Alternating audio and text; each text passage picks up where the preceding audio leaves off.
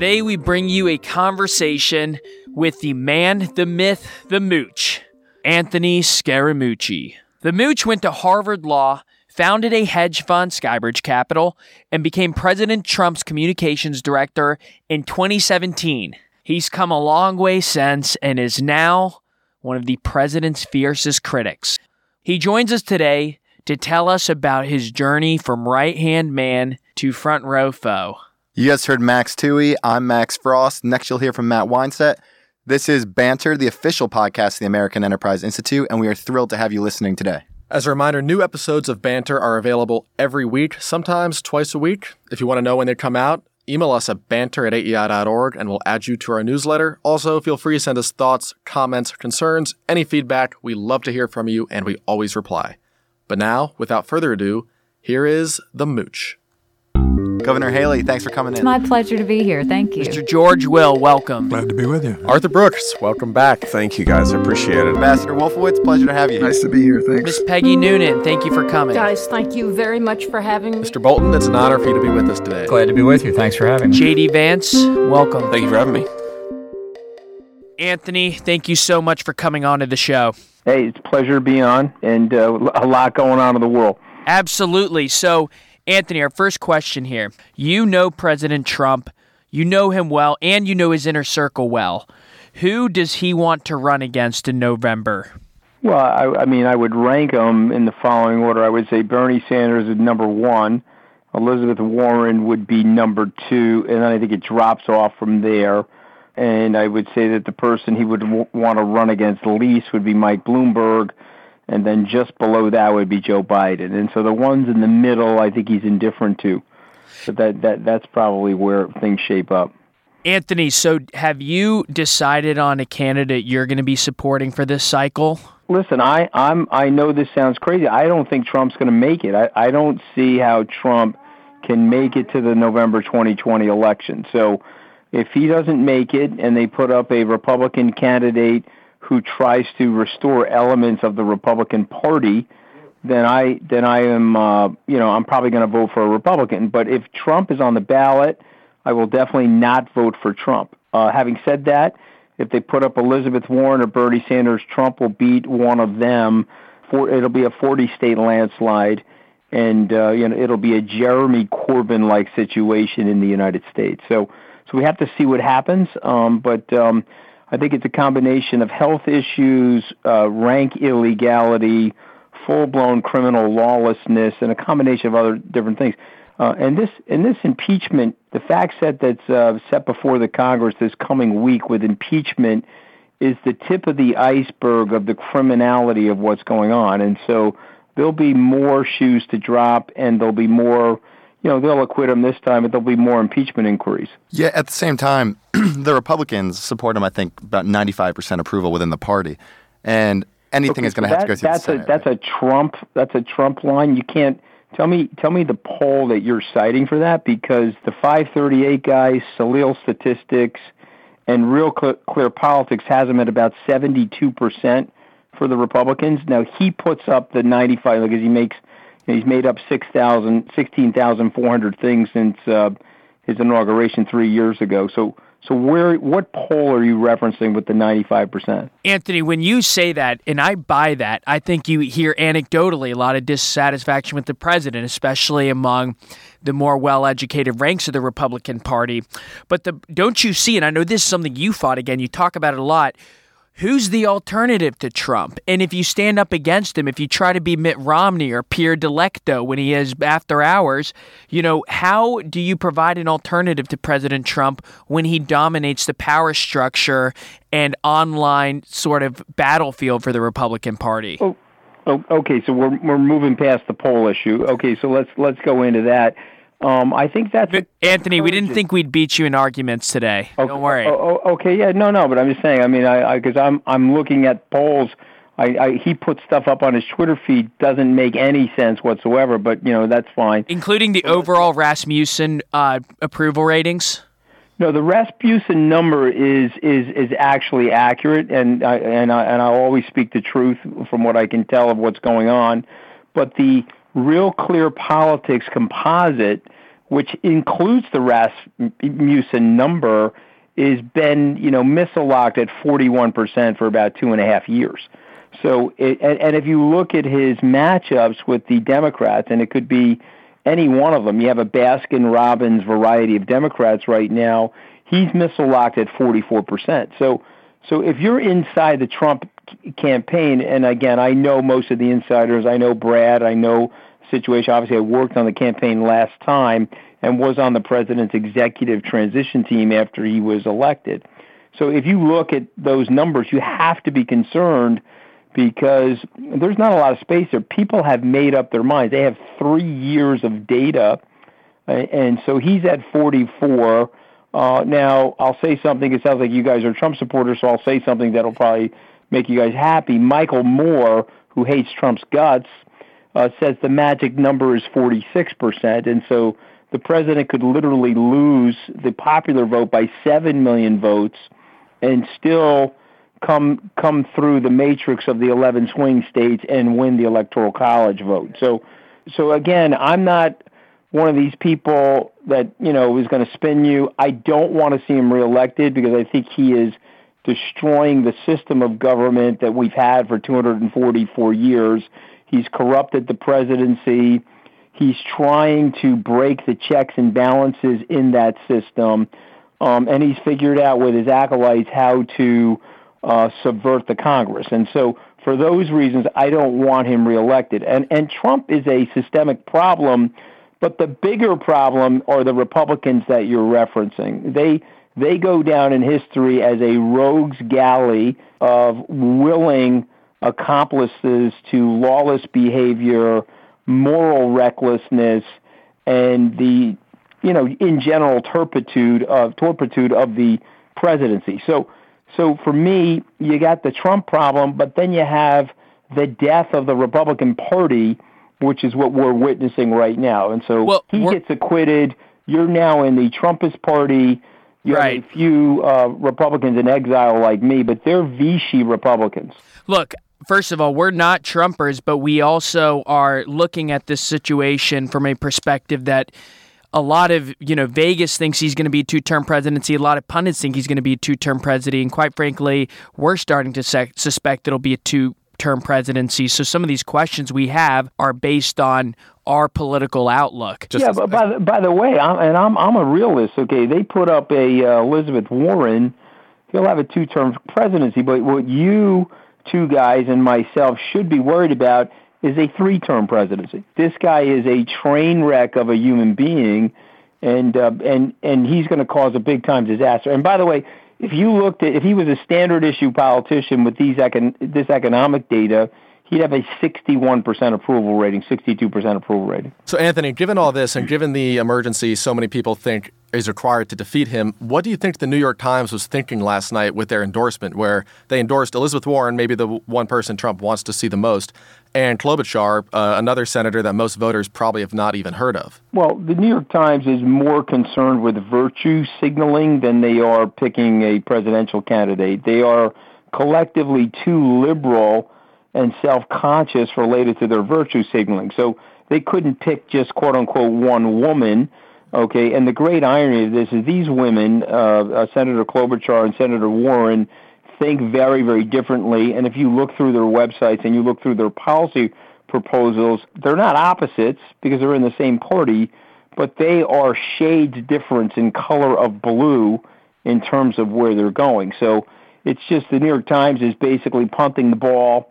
They want a woman, I guess, to win the presidency, and so those are the two that are on the debate stage right now. So they picked both of them. So that was virtue signaling equivocation, and that plays well for President Trump. So what he's done a spectacular job of doing is outing these liberals and exposing their hypocrisy. So somebody like Bill Maher, who is a liberal, if you watch his show, he would call out nonsense like that. And so that's just hopeless equivocation on their part. Well, you're talking to 3 Bill Maher fans right here, so we can agree with that. But now, obviously, I'll be on Bill's show March 6th. I'll be back on the show. I loved your last appearance. We'll be tuning in then. My last appearance cost me my relationship with the president because I was out on the show defending him. There are 26 letters in the alphabet. I was defending him 25 out of 26 times. Catherine Rampell turns to me, well, what about the full-blown racist comments against the Congresswoman? Well, you know what? Those are full-blown racist comments. I can't defend those. I've got a 35,000 account client base at Skybridge Capital. I'm of Italian-American heritage. They told my grandmother to go back to the country that she came from. She produced 3 children. 1 was my mom, and 2 served in World War II, decorated, wounded World War II veterans. So should my grandmother have gone back to the country that she came from? That is a racist nativist trope. And so I say, hey, sorry, that's full-blown racism.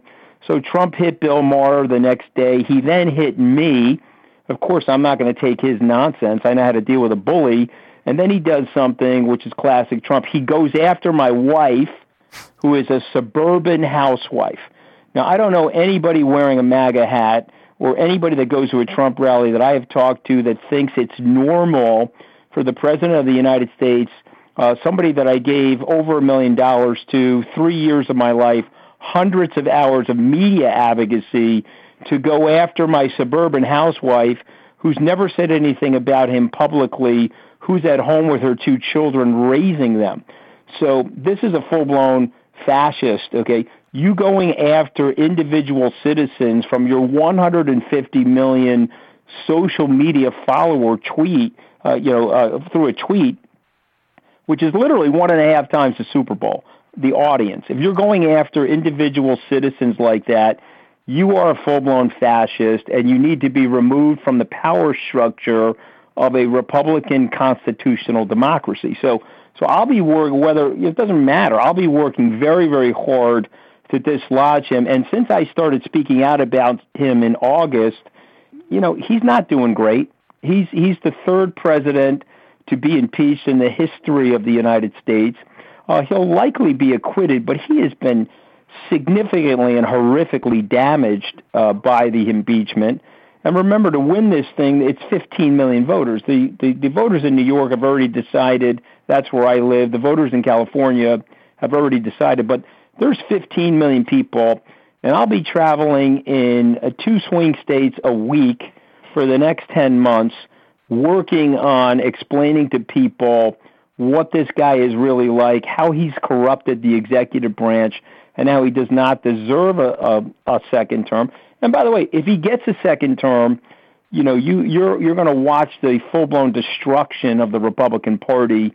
Lincoln's party will be long over. I mean, there's no way those guys are going to be able to face the music of this level of lawlessness once the personality cult disintegrates. So, Anthony, I'm sure a lot of our listeners are thinking that you supported the president. You probably knew him from your time in New York, running in similar circles.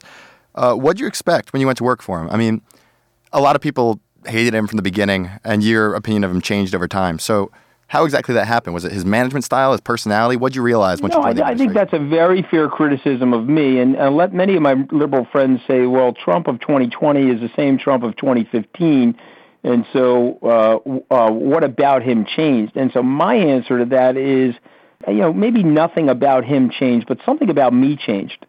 When I went to go work for him, I was the standard issue Republican fundraiser, standard issue Wall Street executive that was out there bundling for Republican candidates like Mitt Romney and Jeb Bush. And so my mistake was living up to the promise that I made that I would support the eventual Republican nominee. Jeb decided not to do that, and Jeb's position was that Trump wasn't a Republican, so he was technically still living up to his vow, because if you look at the bloatation of the budget and you look at the way Trump has handled himself, it's not traditional core conservative values. So I made a mistake, and then I started doing something that I pray for the two of you that you never do, and I pray for your listeners.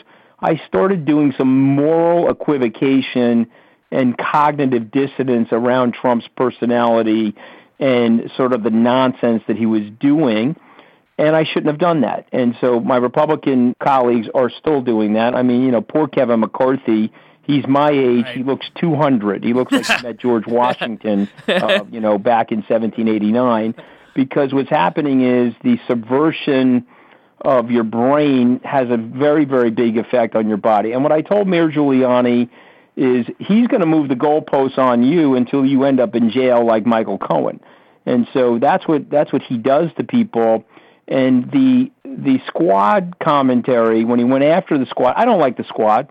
I'm a lifelong conservative Republican. I would rather debate the squad in the free marketplace of ideas. I don't need them to go back to the quote-unquote country they originally came from. I'd like to hash it out with them here in this country. 3 of them were born here, one of which was naturalized as a citizen here, all 4 democratically elected to our Congress. I've got no problem going to the bully pulpit and debating all 4 of them, 4-on-1 for that matter. But as it relates to Mr. Giuliani or other people, they've disavowed their personal integrity. They've disavowed their personal family history in order to support the president. And so maybe he hasn't changed, guys, but I have changed. I've become more psychologically minded. I've become more aware. My firing from the White House was a very humbling experience. I made a decision post-firing to try to support the president, and for 2 years I was a loyal media advocate for him, and I did try to support him. But I think going back to last summer when he started saying that nonsense, that was the last straw for me. And I think it's the last straw for a lot of people. I don't, again, they put up Bernie Sanders, they put up Elizabeth Warren. Many moderates will hold their nose and vote for Donald Trump. Anthony, but I think people have made up their minds that he's a despicable person. And his base will let him shoot people on Fifth Avenue, but most people have had enough of the guy. Anthony, I have another question regarding the Democratic field. So you have a couple outsiders in the field like Andrew Yang and Tom Steyer, and you yourself were an outsider in Washington. You worked your way to the highest level of government. You had already worked your way to the highest levels of finance at Goldman Sachs and then later starting Skybridge, a very successful hedge fund. So my question is, were you just driven nuts by the slowness, the bureaucratic nature of D.C.? Do you think outsiders in Washington is a good formula? Because some people are like, we're tired of the politicians, our career politicians are annoying, we've had enough, it's all nonsense. And then what is it like being an outsider in Washington? Should we encourage in the future? Should we vote for outsiders? What do you think? Well, I definitely think that we need to vote for more outsiders. I think what happens in Washington, they have an enormous immunological system. And so what they do is they try to do everything in their power to reject outsiders. And I sort of felt you get to Washington, it's a very binary thing. People look at you and they say, bought, can't be bought. And, if you can be bought, they say, okay, this is great. I don't think Washington's a swamp. I think it's a gold-plated hot tub without a drain. So if you can be bought, they say, okay, hey, this is great. Come into the hot tub with us. Here's 2 bottles of Cristal. Here's a Cubano, let's smoke the cigar, and let's help each other, subvert and corrupt, through subversion and corruption, take money from the average citizen who's getting taxed. That's basically what happens. So if you can't be bought, then they do everything they possibly can maniacally to get you ejected from Washington. So unfortunately, if you want to heal the problem, no legislative progress, no executive progress. I mean, the good news for the United States is Trump is actually a very, very weak president. He's gotten little to nothing done legislatively. His executive orders could be immediately reversed by the next Democrat. And the only thing he could really put his hat on is the judicial appointments. And obviously he needed Mitch McConnell's help for that. But at the end of the day, he's actually a very, very weak president. I mean, but the problem with him being such a weak president is he's really hurt our national security standing, and he's actually hurt our relationships abroad. I mean, he's a laughingstock abroad, and he's arguably the most unpopular human being, if not in human history. He's certainly the most unpopular human being in our current society.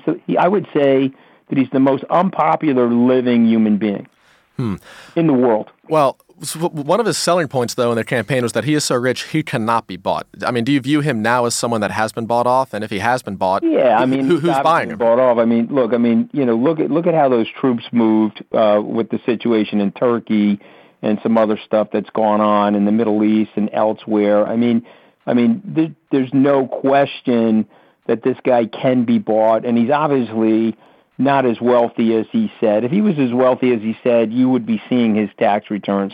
If he was, quote unquote, had a perfect phone call and didn't break the law and breach the Constitution, he would be allowing these witnesses to come and testify and exonerate him. So I mean, there's just so many things there. But one thing he's done, and Joseph Goebbels explained this during the Nazi era, make it a very big lie and repeat that lie thousands and thousands of times, and then eventually what will happen is a large group in the population their eyes will glaze over, and they'll just say, okay, this is the status quo. And what I found about that trade deal, which is a very mediocre trade deal, quite insubstantial, this Phase 1 trade deal, as somebody that's got $11 billion under management, 31 years of experience on Wall Street, reading through the trade deal, I mean, the Chinese are just laughing at the guy, okay, and that's fine. He positions it like it's this great thing. Which is, by the way, what he ran to go against, is he would say the Chinese are laughing at us, we're going to change that. We're going to flip the script real fast in Washington. And you're saying it's just worse. They're laughing harder at him than anybody.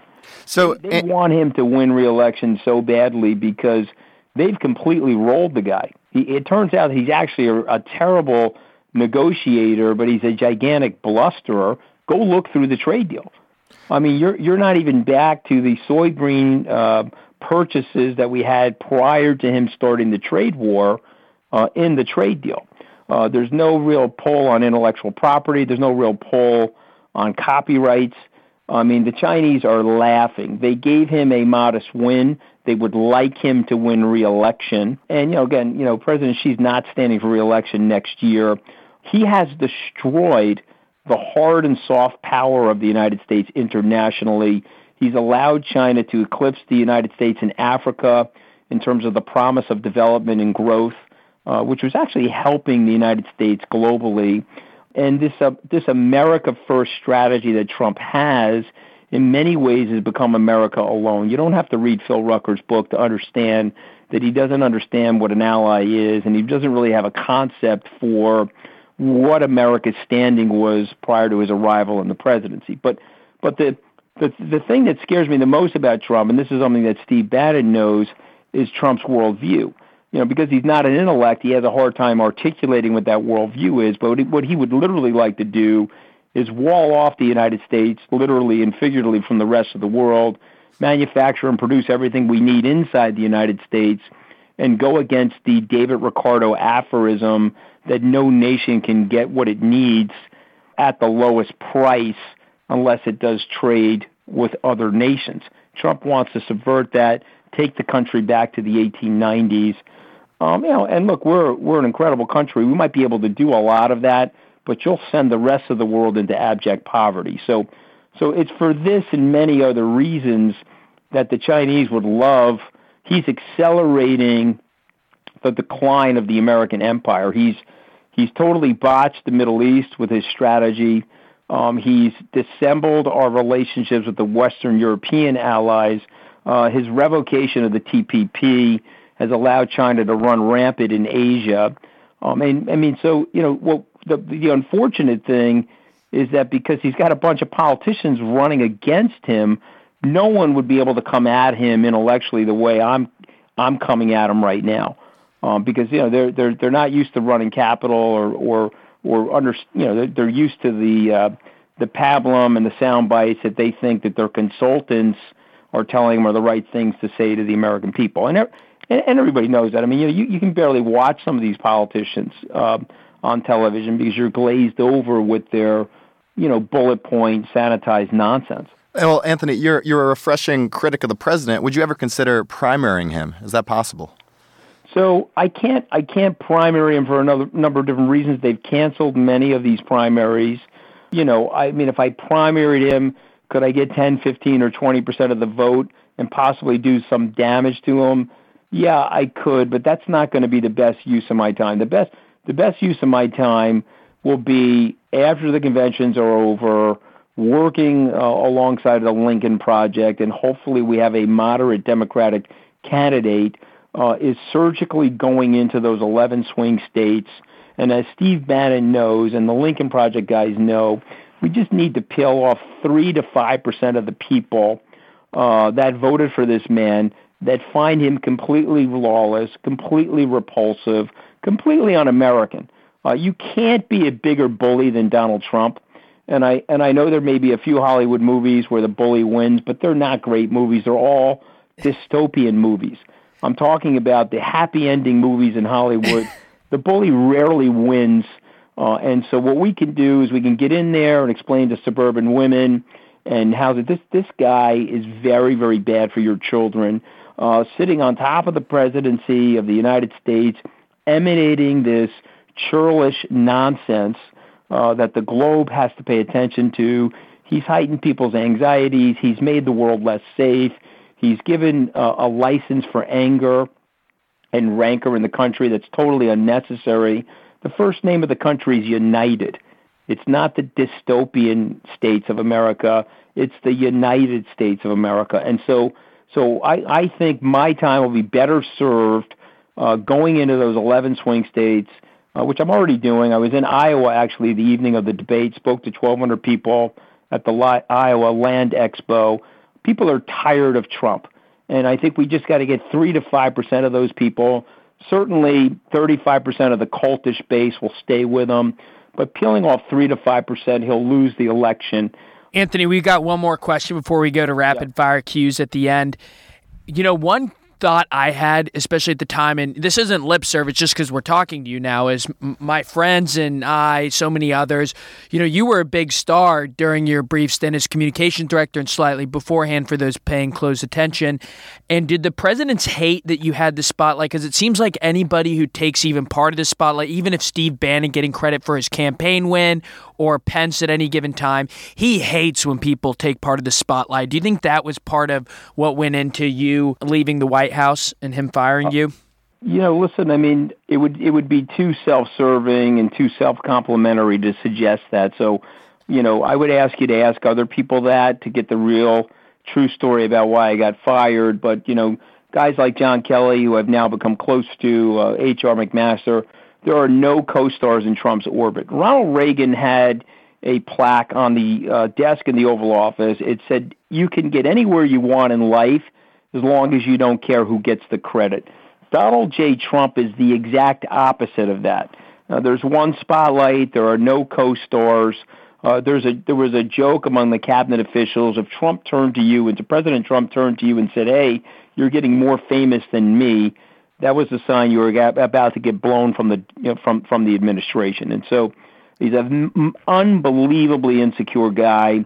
He is loaded with a tremendous amount of self-hatred. I mean, you can't bully suburban housewives if you're not loaded with a tremendous amount of self-hatred. And what I would say about Trump, he's a modern-day Inca or Mayan. He has a volcano of personal self-hatred. So when he sees a guy like Rex Tillerson, who's bright, accomplished, an Eagle Scout, ran ExxonMobil, his family actually loves him, all of those things that Trump despises about himself, he lifts somebody like Rex Tillerson up and he throws him in the volcano of his personal self-hatred. Hey, Anthony, if you get tired of hedge funds... Yeah, he probably did that to me. What? Say that again? If you get tired of hedge funds, you should look into poetry. Well, no, I love what I do for a living, and but I'm going to work super hard on this. This guy's got to go, and if he doesn't go, then we're going to have to work super hard on how we're going to contain his incredible lawless behavior. If you think he's bad now, well, wait for the second term. All right, well, Anthony, here's some rapid-fire questions for you. Ready? Yeah, go ahead. Best pizza in New York? Oh, man, the best pizza in New York is actually Salvatore's coal-fired pizza in Port Washington on Long Island. And I've had every goddamn pizza in New York, but that is the best pizza. Salvatore's coal-fired pizza It's on Shore Road in Port Washington on Long Island. All right, I thought you were about to say Sbarro. All right, we got one more, or another one. Sbarro, Sbarro's, not terrible, but it's not up there. Okay. Go ahead. Who is the greatest Italian American of all time? The greatest Italian American of all time is Frank Sinatra. Outstanding. Good answer. And I can give you a whole articulation as to why. But Frank Sinatra had a coolness about him and a swag, and he was an incredible contemporary artist. And I think that the more you study Frank Sinatra, and Kaplan wrote 2 very good books about him, a 2-volume set. I would recommend those books to you. I would say Frank Sinatra. Who would win in golf? You were the president. Yeah, I don't play golf, so I could probably beat him in miniature golf. Who would cheat more on their scorecard? Let me just answer the question. The president would win because he's got the Trump foot wedge. He would cheat his ass. Oh, my gosh. So go ahead. All right, Michael Jordan or Tiger Woods? Greater athlete. In terms of who's the better athlete? All time. Well, I gotta give it to. Listen. I mean, I'm not a golfer though, so I got to give it to Jordan. I think that here's what I'd say about Jordan. And Woods has this too, but Jordan wants the ball with 2 seconds left, and Jordan will stick it in the hoop from the stands if he had to. Absolutely. To win the championship. All right, what is your favorite country to visit? Hawaii. All right, last question here. Niners or Chiefs? Who you got? Super Bowl. Okay, so I'm actually going to the game. This morning I told my trainer I thought there'd be a 3-point spread. It looks like there's a 1.5-point spread, but I think the 49ers are going to beat them. Absolutely. That's the correct answer. I've been hearing this Chiefs BS all day. Thank you for the truth, not just on the Super Bowl, but on all things we asked you today. Thank you so much for your time. At least you know I'm not a spin meister like some of these people you probably have. Well, folks, that was Anthony Scaramucci, the Mooch. Frost, what do you think? He's got some choice words for the president. Do you like him? I can't tell. I don't think so. It wasn't entirely clear. Thinks the president's family hates him, which is one interesting takeaway from the... Hey, that was implied. He did not say that explicitly. He implied it. I like, though, that he did say that it wasn't the president who changed, it was the Mooch who changed. That was a good self-reflective answer. My favorite part, though, was when he totally owned Frost about, where did you get that poll from, about 95%? And then he just refused to answer. And then he just... Well, because I don't know the name of the polls, but if you look all the time, I mean, he's polling between 87 and 91% regularly. 95 or, I mean, the one that the president cites is 95, and as he points out, maybe that's the least reliable one. But Rasmussen had him, they had him in December at 91. I checked that earlier. And then lately, comparable to that, 90, 91, 88. But, I think this all goes to show when you step into the ring with the Mooch, you better have some ammo on you. Yeah, I'll learn that the hard way, unfortunately. You did. I mean, I think a lot of this is a composition effect, too, though, where a lot of people that used to be Republicans just don't call themselves Republicans anymore. So, of course, the ones that are left are going to support the president very highly. He said at one point the president had something about 41 or 44% approval in the country, which, if you think about the percentage of the country that's Republicans, would translate roughly to 90-ish percent. Yeah, and of course, no matter, whether it's 85 or 95, it doesn't matter. President is not going to lose a primary to Bill Weld or whoever. In fairness to the Mooch, because don't act like he wouldn't have a great response here, he does talk about how a lot of independents support Trump, the disenchanted, the ones who voted for Obama, the ones who voted for Sanders in the 2016 primary. So there is support for the president coming outside the Republican Party. That's why I'm excited when we go to Iowa to meet some of them. And we're going, when are we going? We're going next Thursday, January 30th. We'll hit the road. First stop, Indianapolis. We'll be talking to some mayors along the way to have a separate episode on mayors of the Midwest. Talk about the heartland here, about how they view D.C., the big issues over there. And now I think we plugged earlier this week on the podcast, we want recommendations. Yeah. One listener sent us a recommendation on the highway, the United 93 Memorial in Pennsylvania, which is on the highway between here and Indianapolis. So we're going to hopefully stop there on the way. I didn't even know that existed, but that should be interesting. Absolutely. And lest we forget, this same friend also recommended a sandwich shop called Primanti Brothers outside of Pittsburgh. Primanti Brothers. Have you heard of it? Absolutely. I'm a Western PA man myself. Well, for 4 years, I lived there. The same guy said, also, it sounds like Other Max is from Pennsylvania. He probably knows this spot. And shout out Latrobe, PA. Absolutely. I lived there for 4 years. Let's just say his name. Thank you, Michael Smith, for these two. Thank you, Michael Smith. And Michael Smith, would you guys know why Primanti Brothers is well known? Fries on the sandwich. Really? They put fries on the sandwich. What kind of sandwich? Pastrami? Legendary. They have pastrami. Well, one of the native Pittsburgh things is sauerkraut. So you can get a Reuben or something with sauerkraut. They put steel on that sandwich? They put steel. Steel is the wrapper. It's wrapped in steel. No, and thank you for that recommendation, Michael Smith, and please send more. Yeah, everybody else be more like Mike. We need the recommendations. But now we got a new segment coming up. Well, actually an old segment that you've heard before. So Crazy It Just Might Work, where we all go around, mention a policy idea that might sound a little off the wall on the surface, but you dig into it, and it is actually a fantastic idea. Frost, since you're the most pessimistic one, I want you to go first. And can I say this? I hope senators and congresspersons and congressional staffers are listening today, because we have 3 unbelievable, well, I'll speak for myself, 1 unbelievable policy idea. Frost, what's yours? I'll start out with a question. Are any of you guys sick and tired of sitting in traffic? Constantly sitting in traffic? No, I don't have a car. I am sick and tired of it. We're all sick and tired of it. So here's my idea. And in the short run, it's going to be painful, but we're going to get over it in the long run because it's going to incentivize progress. So the idea is we only have HOV lanes. It is patently illegal to sit in your car by yourself. You'll get fined for it.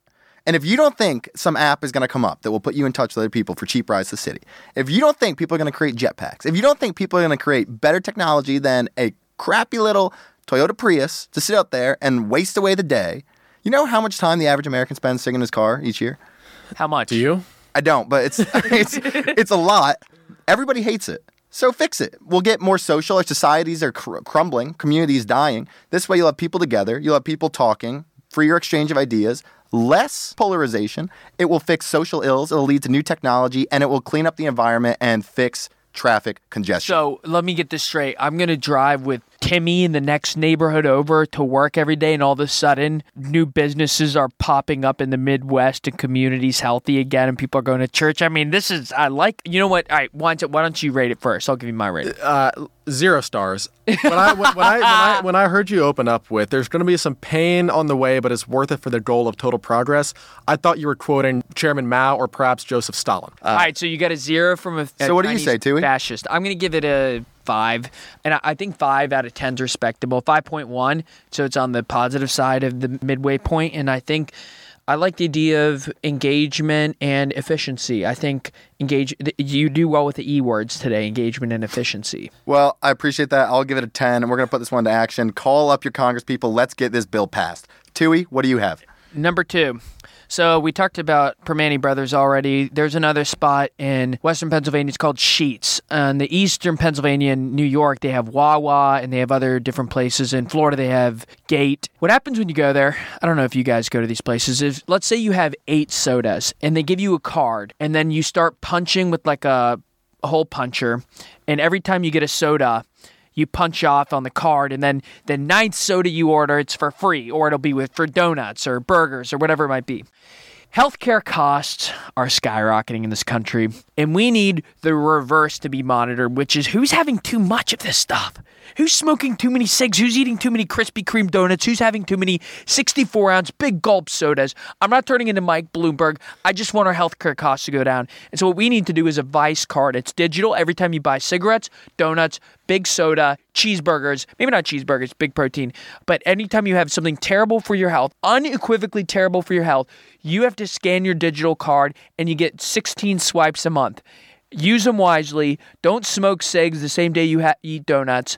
And all of a sudden, once you get your 17th swipe, you have to start paying double the sticker price for that item. What do we think? I had no idea I shared a studio with these 2 radical social engineers over here. I don't hate the idea in practice because, this is one natural byproduct of socialized medicine where if the costs are passed on to everybody has a stake in everyone else's health.